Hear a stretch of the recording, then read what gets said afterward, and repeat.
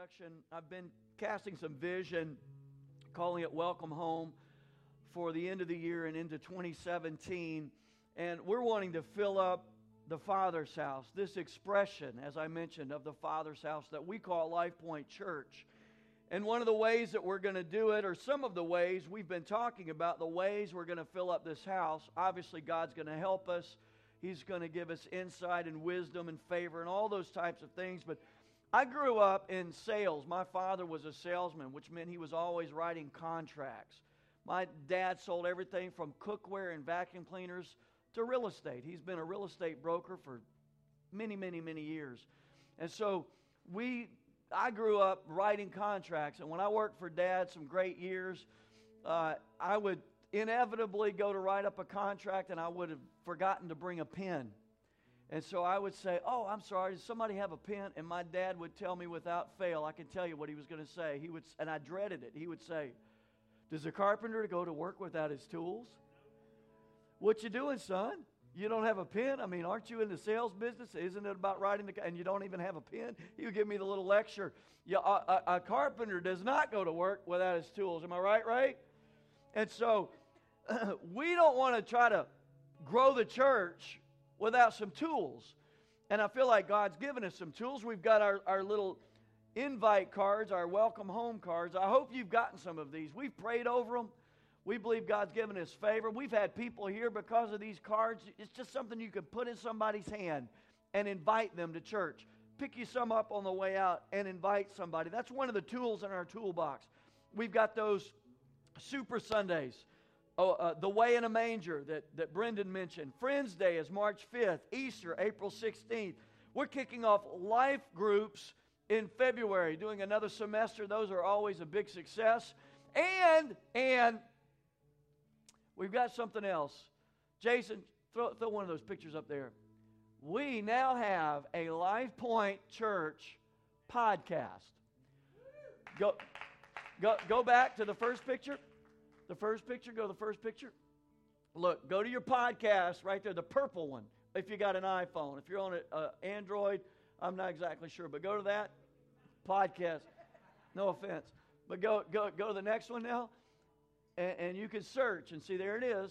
We're actually number 2 on this when I did a search. Now go to the next one, and you can see it. There it is. We have one sermon up there right now, but we're about to load it up. That's Lizzie's sermon, actually, that's up there right now. Yeah! And so you can subscribe and you can leave feedback even. You can rate it and leave feedback, only if it's positive. Only if it's positive.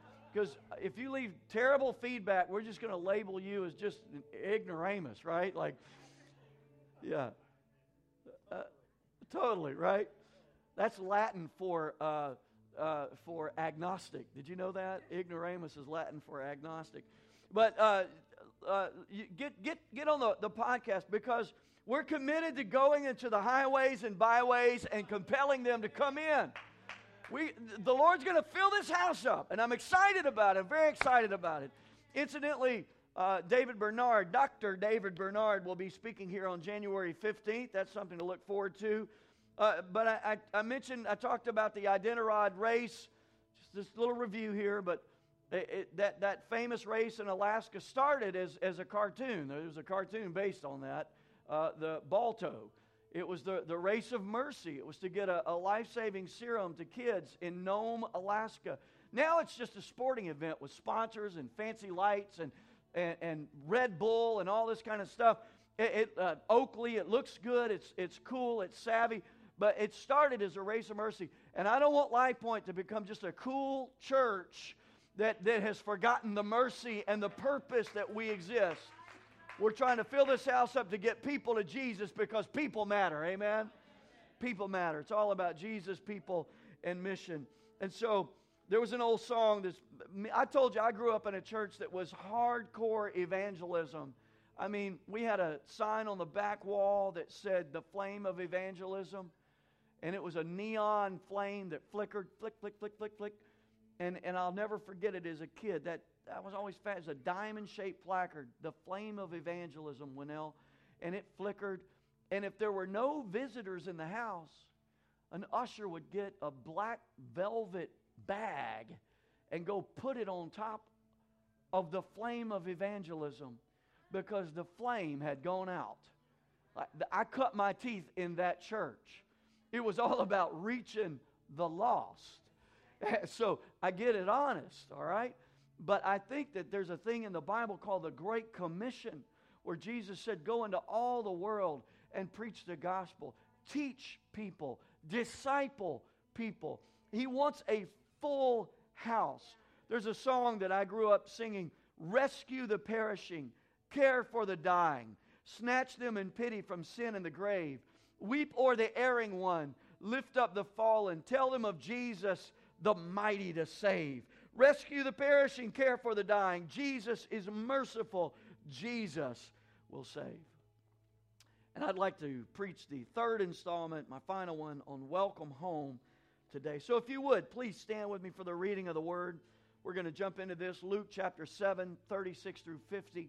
At the end of the service, we'll pray together, and then we'll have communion for our Thanksgiving service, and we will conclude the service that way. Luke chapter 7, verses 36 through 50. Then one of the Pharisees invited him to eat with him. He entered the Pharisee's house, that's Jesus, entered the Pharisee's house and reclined at the table. And a woman in the town who was a sinner, everybody say a sinner, found out that Jesus was reclining at the table in the Pharisee's house. She brought an alabaster jar of fragrant oil and stood behind him at his feet, weeping, and began to wash his feet with her tears. She wiped his feet with the hair of her head, kissing them and anointing them with the fragrant oil. When the Pharisee who had invited him saw this, he said to himself, this man, if he were a prophet, would know who and what kind of woman this is who is touching him. She's a sinner.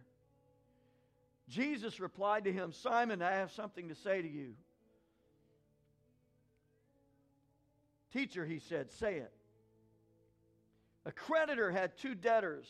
One owed 500 denarii, the other 50. Since they could not pay it back, he graciously forgave them both. So which of them will love more? Simon answered, I suppose the one he forgave more. You have judged correctly, he told him. Turning to the woman, he said to Simon, do you see this woman? I entered your house. You gave me no water for my feet, but she with her tears has washed my feet and wiped them with her hair. You gave me no kiss, but she hasn't stopped kissing my feet since I came in. You didn't anoint my head with olive oil, but she's anointed my feet with fragrant oil. Therefore, I tell you, her many sins have been forgiven. That's why she loved much.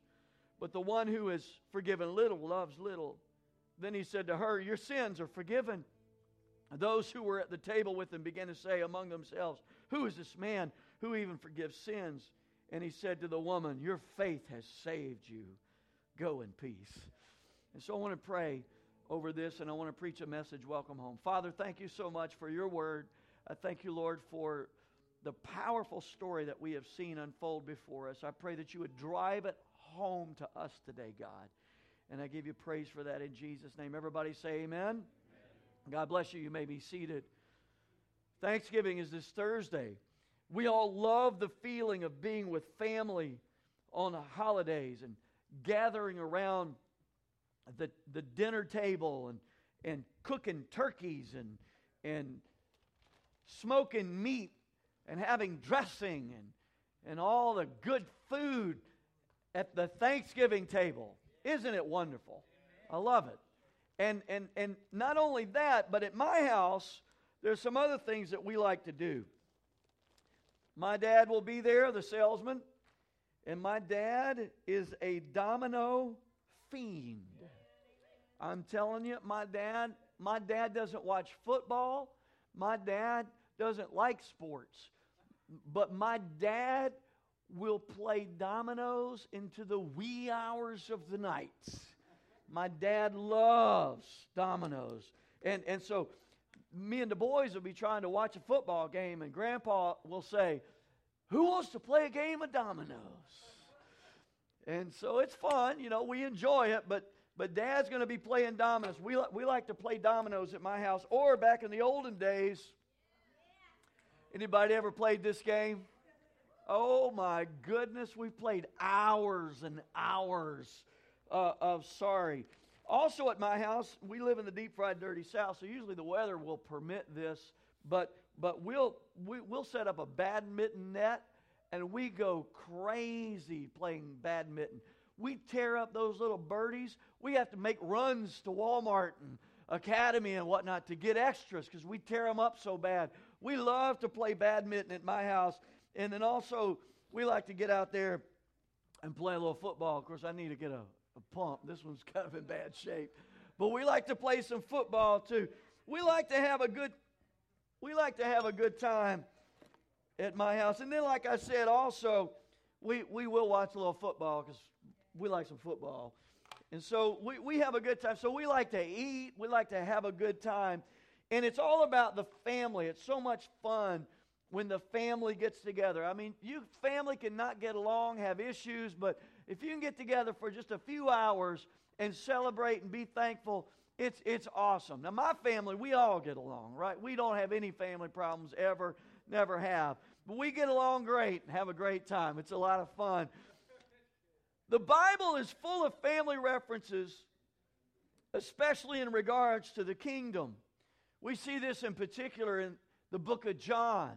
We see starting out in John 1, it says that as many as received him, to them gave he power to become the sons of God.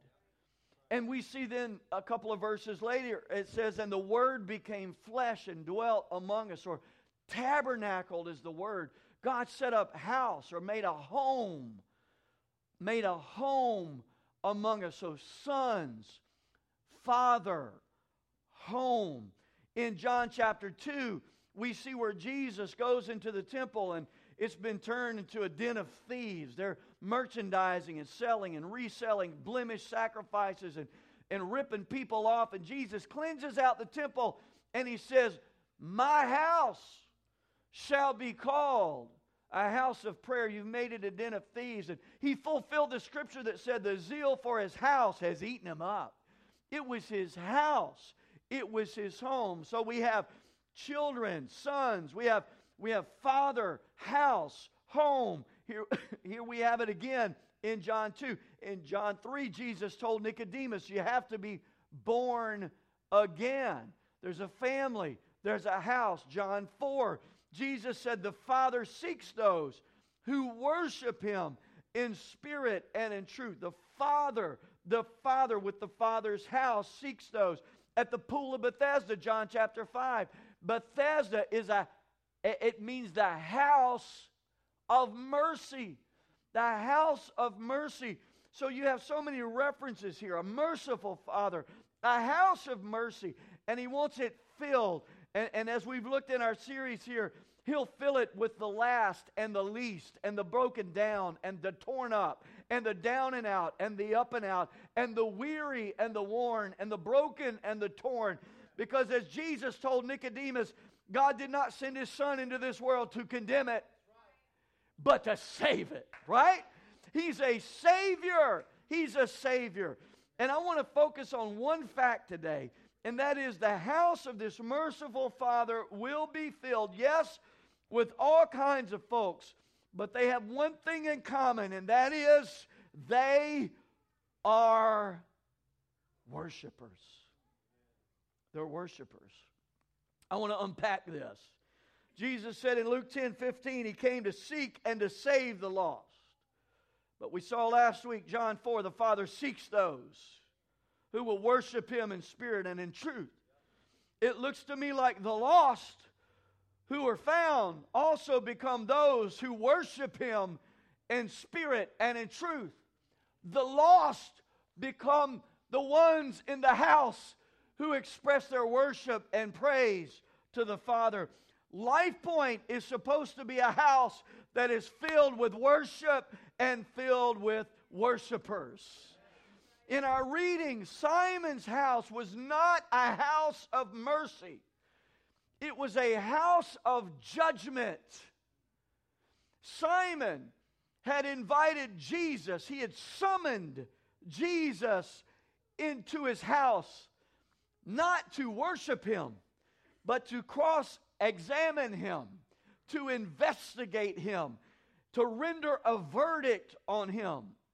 You see, Simon was special. In the times of Jesus, there were about 7 million ethnic Jews in the world at the time. And of the 7 million, there were about 6,000 who were Pharisees. And Simon was one of the 6,000. He was one of the 7 million. He was a man with religious clout. He was a man who had status. Say status. In traveling, you'll find that status is everything. You live and die with status. In airline travel, in hotels, in rental cars. I've done a little traveling in my life, and I'll never forget when I got the revelation on status. I was traveling with a friend of mine, Doug Kleindus, and we were in Australia, and Doug had traveled so much that year, he was a diamond with Delta Airlines, which is pretty high up status, and he was proud of it. He was telling me, I'm diamond status, you know. I'm like, whatever, Doug, you know. And he's like, he's got a thing on his luggage. It's Delta, and it says diamond. And I'm like, okay, you know, that's cool. But then I began to watch how Delta Airlines treated Doug. And they would say, Mr. Kleinditz, you can board the airline. And because I was traveling with them, they would say, and your little friend here can go with you, right? Little mudball Donovan over here, no status. We'll allow him to go with you, Mr. Kleinditz. Sometimes he would have to ask, do you mind if my little friend Donovan comes with me? And so they would allow me to go on. And so I began to learn the value of status. We were in Sydney, Australia, and we were taking a flight from Sydney to LA. And on that flight, you know, a first class or business class ticket is about $5,000 one way on that flight from Sydney to LA, one of the longest flights in the world. And I have made that flight in the middle seat in coach like this, you know, and trying not to fall asleep and drool on somebody and hoping they don't do the same, and just awkward and excuse me, you know, in the middle of the night, I got to get out, and, you know, it was terrible. I've had those experiences. But on this one flight from Sydney back to L.A., they pulled me out of the line. They said, Donovan Hill, Mr. Hill, would you please come forward? Big line in Sydney. And I stepped out. I thought, oh, my goodness, you know, like they realized I had a traffic ticket in Louisiana. Like, what's the problem? I'm scared, you know, what's up, you know? Am I on the no-fly zone? Well, what have I done? I don't know. And so they pulled me out, and they said, Mr. Hill, you're traveling with Mr. Kleinditz. He's diamond status, and we've upgraded him to business class.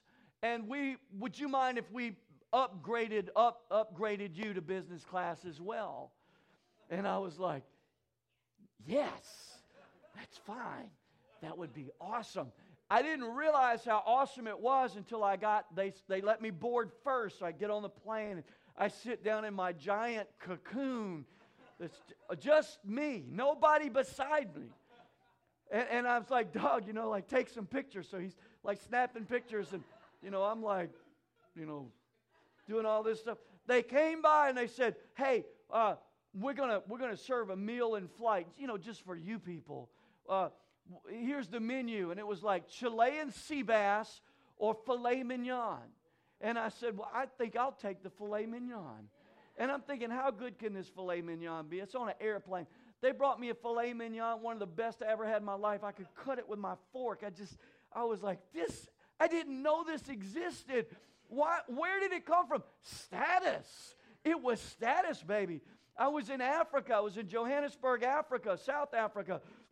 And we had a little time, a little layover. And because of status, I started getting me some status. So by the time I was in Africa, I had a little status.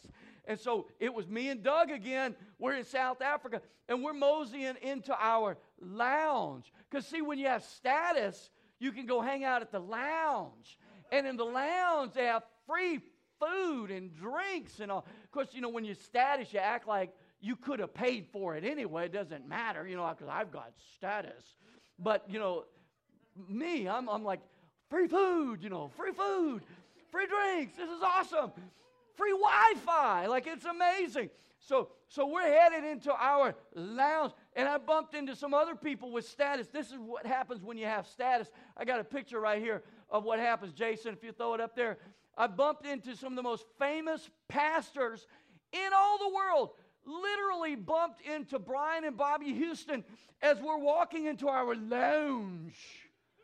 And I'm like, oh, excuse me, Pastor, you're Pastor Brian Houston. Hello, Pastor Bobby. I'm Donovan Hill. And I said, hey, little Doug, would you mind taking a picture of me and pastors? And Doug's like, what? Okay. And so he's like snapping pictures. And I was like, thank you so much, Doug. Good to meet you, Pat. And Doug's standing there like, you didn't want to introduce me? I was like, no, I just wanted you to take our photograph because I have status. Me and Brian and Bobby have status. Status is amazing. And Simon, the Pharisee, had status.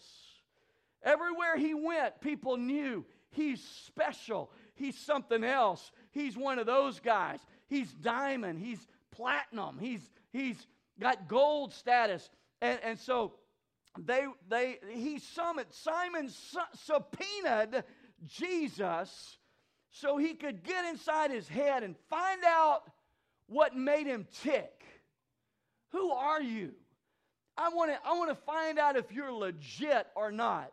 He was trying to figure out the theology of Jesus. It was conceptual and cerebral and intellectual and religious. And in the Middle East, they would recline, still do to this day, around a table. And it's very casual. Simon doesn't recognize his need of Jesus. He's just having conversation and investigating. When all of a sudden, a woman without status, a woman who is, the furthest thing away from status, she somehow breaks in behind the velvet ropes and she enters into the Pharisee with status's house. She breaks into the lounge, you know what I mean? She gets in there illegally. She comes in all of a sudden, and as soon as she gets in the presence of Jesus, as soon as she's in his presence, she's on her knees and on her face, and she's in a position of worship and praise before Jesus. I've got a couple of points for you today. The first one is this. There is a huge difference between someone who sees Jesus as a theological concept to be figured out and someone who sees Jesus as their only hope. Amen. She wasn't trying to figure it all out. She's just like, you've got hope. I have none. I need you more than anything in this world. And she bows the knee before Jesus. She was one of the broken down, one of the torn up. She was the last, the least. She has no status. And she wasn't even invited into the house of the Pharisee.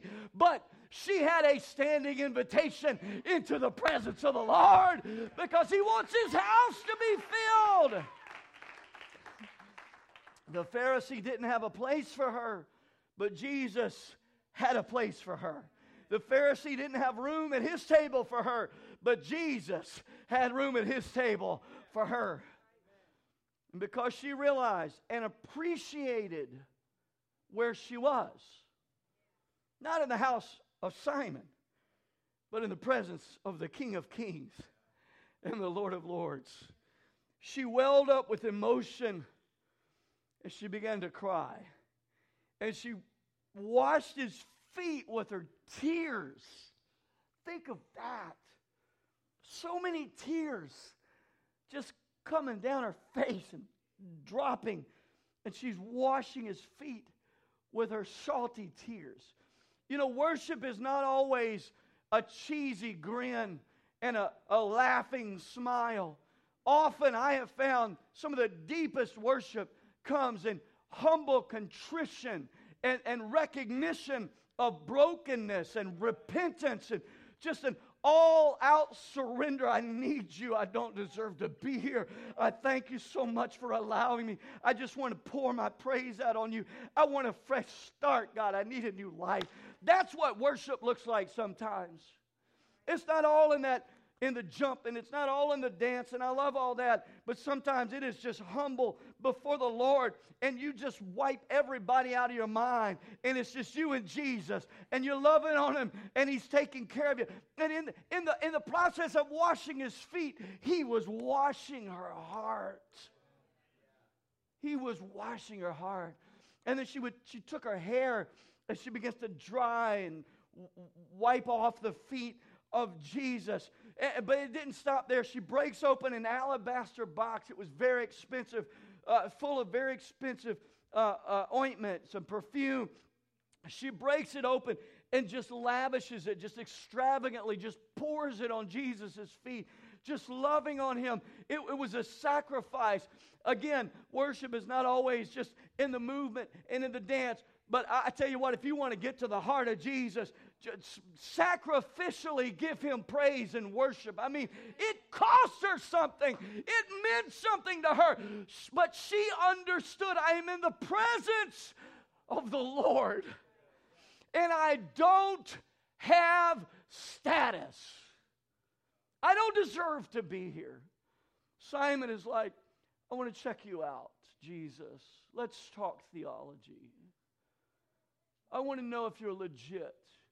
We know what he was thinking, because when the woman began to worship, he's like, if he were a prophet, he would understand who this was and what kind of woman she was. She was a prostitute.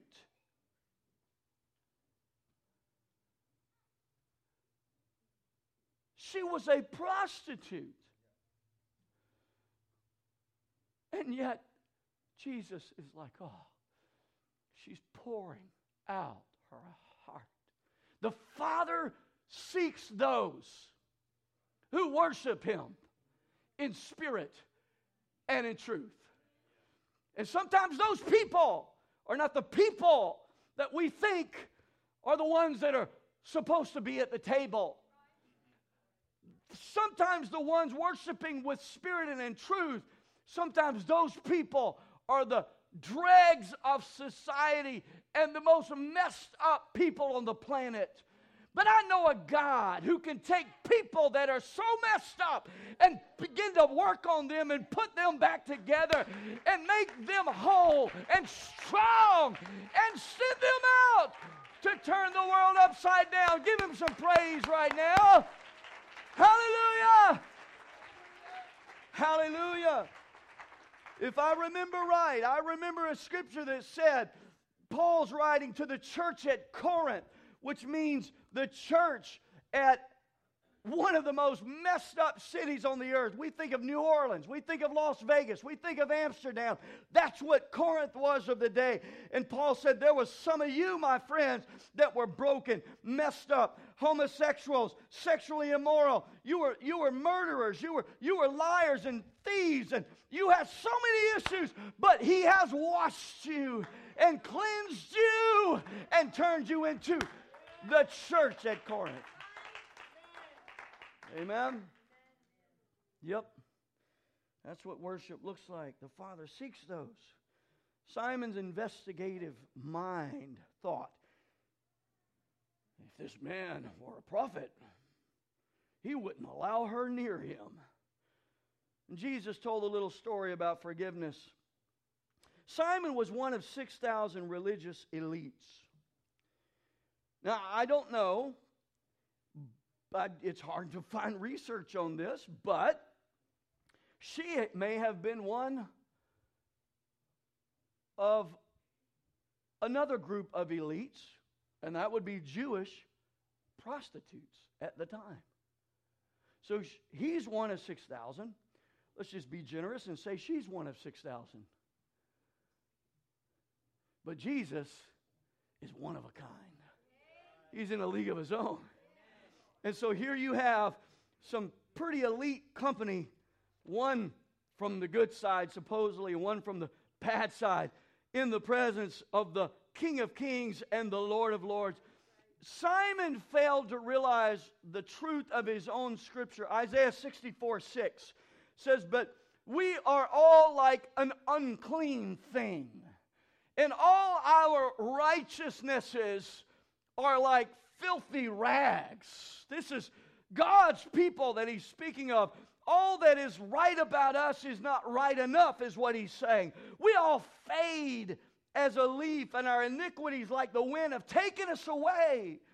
Oh, that you would rend the heavens, that you would come down, that the mountains might shake at your presence. And here is God in Simon's house. And he thinks, I'm better than she is. And here is the only one who was the only hope for him and for her. He needed to be reminded. Simon needed to be reminded. My house is not good enough. My house is a messy house. I may have cleaned up my house. You ever cleaned up your house in a way for company to come over? But you're like, I sure hope they don't open the closet. I got to be honest with you. Now some of y'all coming over to my house, I'm going to have to really double check it. But I'm like, I hope they don't look under the rug, just because sometimes they're oh my goodness, they're here. And you raise that rug up and you're like, sweep, sweep, sweep, sweep, sweep. Done. Boom. It's clean. Man, your house is looking so good. Oh, thank you so much. That's the way it is in our lives, is it not? Oh, man, I'm looking good. I'm looking good. Don't look too close, though.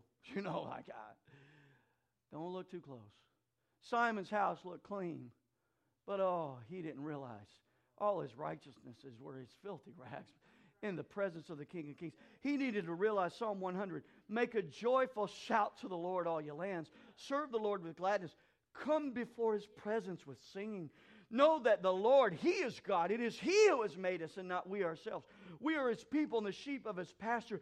Enter into his gates with thanksgiving and into his courts with praise. Be thankful to him and bless his name. Why?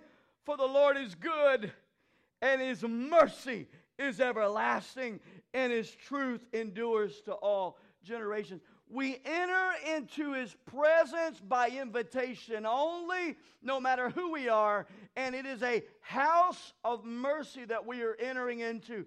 I love the fact that when the woman goes crazy in her worship, you know what she does not hear from the lips of Jesus? What are you doing?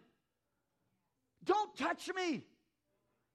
I am Jesus the Christ, the Son of the living God. Simon, as you probably are aware of, I am the prophet spoken of in the book of Deuteronomy. I am the seed of the woman spoken of in Genesis 2. Do not touch me, woman. Don't touch me. Have nothing to do with me. You are unclean. You don't want to mess with me. He doesn't say any of that stuff to her. He doesn't say that. You know why? Because she can't change him, but he can change her, right? And you can't change God, but he can change you. Your status doesn't matter. Hallelujah. Which brings me to some great news. It's my second point, and I love to make this. I make this in many sermons. But you can worship Jesus just like you are.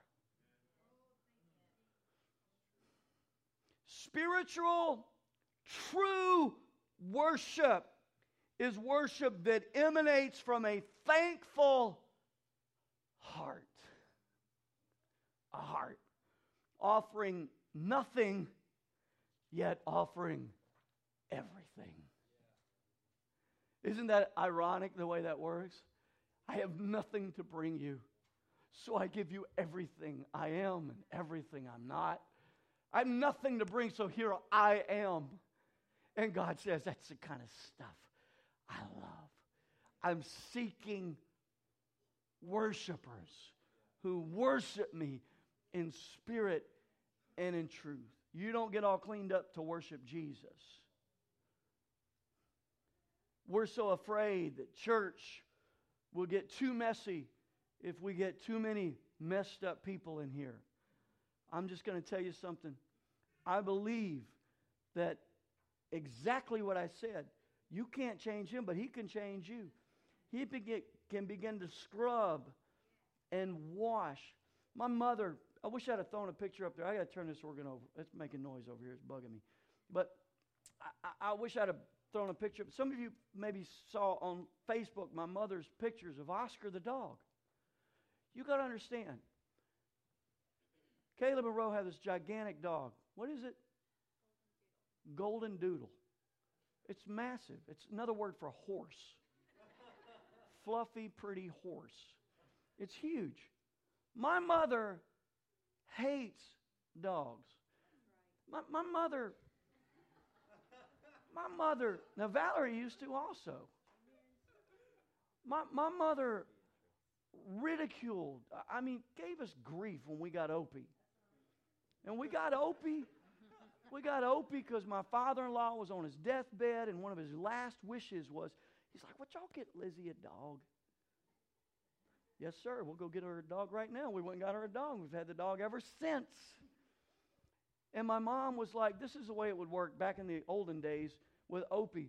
We would, if you're an animal lover, you get this. If you're not, then you'll just have to deal with it. But you get a dog, Ray Jean, you get a dog, you pet the dog, you love on the dog, and you go and you eat supper, and my mom this was my mom. Did you wash your hands? Well, no, but Opie's clean. Oh, there's no dog that's clean. No, you go wash your hands. So every time you touch the dog, you got to go wash your hands. Now, you might be that way, that's fine. That's how my mom was. But I've noticed, like, my mom she's kind of like, she's got a thing for Opie. She likes Opie. She's real tight. And then Beatrice comes along, the other little Maltese, and she likes Beatrice, and they're sweet. They follow her around. Opie likes mom to feed him toast. So in the mornings, Opie goes with mom to the kitchen and stands there. Mom makes some toast, and she'll make Opie some toast, give Opie some toast, and then she'll pet him, and I haven't said it, but I want to say, did you wash your hands, Mom? Did you wash your hands? Dogs are filthy. Oh yeah, this will be on the podcast. Shoot, I forgot about that. But sorry, Mom. I'm just kidding. I should have thrown some pictures from Facebook because Oscar comes in and Mom posts pictures of Oscar. He's gigantic. So Mom's on the couch and Oscar's laying up there on her. Huge dog. And she's smiling and petting him. And she's like, I love Oscar. He's beautiful. He's just gorgeous. And my mom said this. She said, Oscar, he has no odor to him at all. He smells wonderful. And I'm like, oh, come on now. Every dog's got a dog smell, but Mom's like, Oscar, she's like, Mom has become a dog lover, right? She loves Oscar. She loves Opie. She loves Beatrice. And a lot of times why did I start telling this story in the first place? I got way too detailed on it. Here's the deal. We got some stinky stuff in our lives. But God, it's not a problem to God. He's not like, oh, you're going to make me dirty. He knows how to wash us and cleanse us and work all that stinky stuff out. I totally believe that. I do not buy into the fact that you have to stay as messed up as you were when you first came to Jesus. But at the same time, I am deeply convicted by this. No matter how much He cleans me up, I never got in here in the first place based on how clean I was. I got in here based on how good He was, right? And that is what worship is based upon. May we never forget, it's not like now I only worship when I'm having a good week and I'm behaving. I worship when I'm having bad weeks, when I'm having good weeks, when I'm having great weeks, when I'm having awful weeks. Because my worship is not about me. It's about Him. Hallelujah. Stand with me right now. It's about how good He is. It's about remembering He is still my only hope. His invitation came when I didn't deserve nothing, and He hasn't kicked me out because I don't deserve it now. I'm still invited. As a matter of fact, the story that we looked at last week of the king who threw the feast and invited folks, and they didn't show up, and then He invited messed up people, and they showed up, and there was still room, and He said, go out into the highways and byways and compel them to come in. That story goes into a little more detail we didn't get into, and I'm going to close with this. There was a man found at that feast. He came to the feast, but he didn't have a wedding garment on. And the king said, how come you don't have a wedding garment? He said, well, I just didn't want to put it on. And he said, you got to go. You got to get out. The only way to really get kicked out the house, to me, that wedding garment represents the mentality that I don't deserve to be here. I didn't bring my own garment of righteousness to be in this house, but He gave me a garment of righteousness. The only way to not be welcome in the house is when you're like Simon the Pharisee saying, I deserve to be here. No. You can be a prostitute. And He says, here's an invitation and here's a garment. Now come on in. I want to show you some stuff. That kind of attitude cuts to the heart of who we are. And that's where worship originates, in the heart. The Father seeks those who worship Him in spirit and in truth. Hallelujah. Can you lift your hands to Him right now? I'm telling you right now, the Father is seeking those who will worship Him in spirit and in truth. Right this very moment, the eyes of the Lord run to and fro throughout the earth. Let's say to and fro throughout this building, looking for those whose heart is perfect towards Him, whose heart is seeking Him, whose heart has a realistic view of Him and is self-aware, understands I don't belong here, but I want to say yes.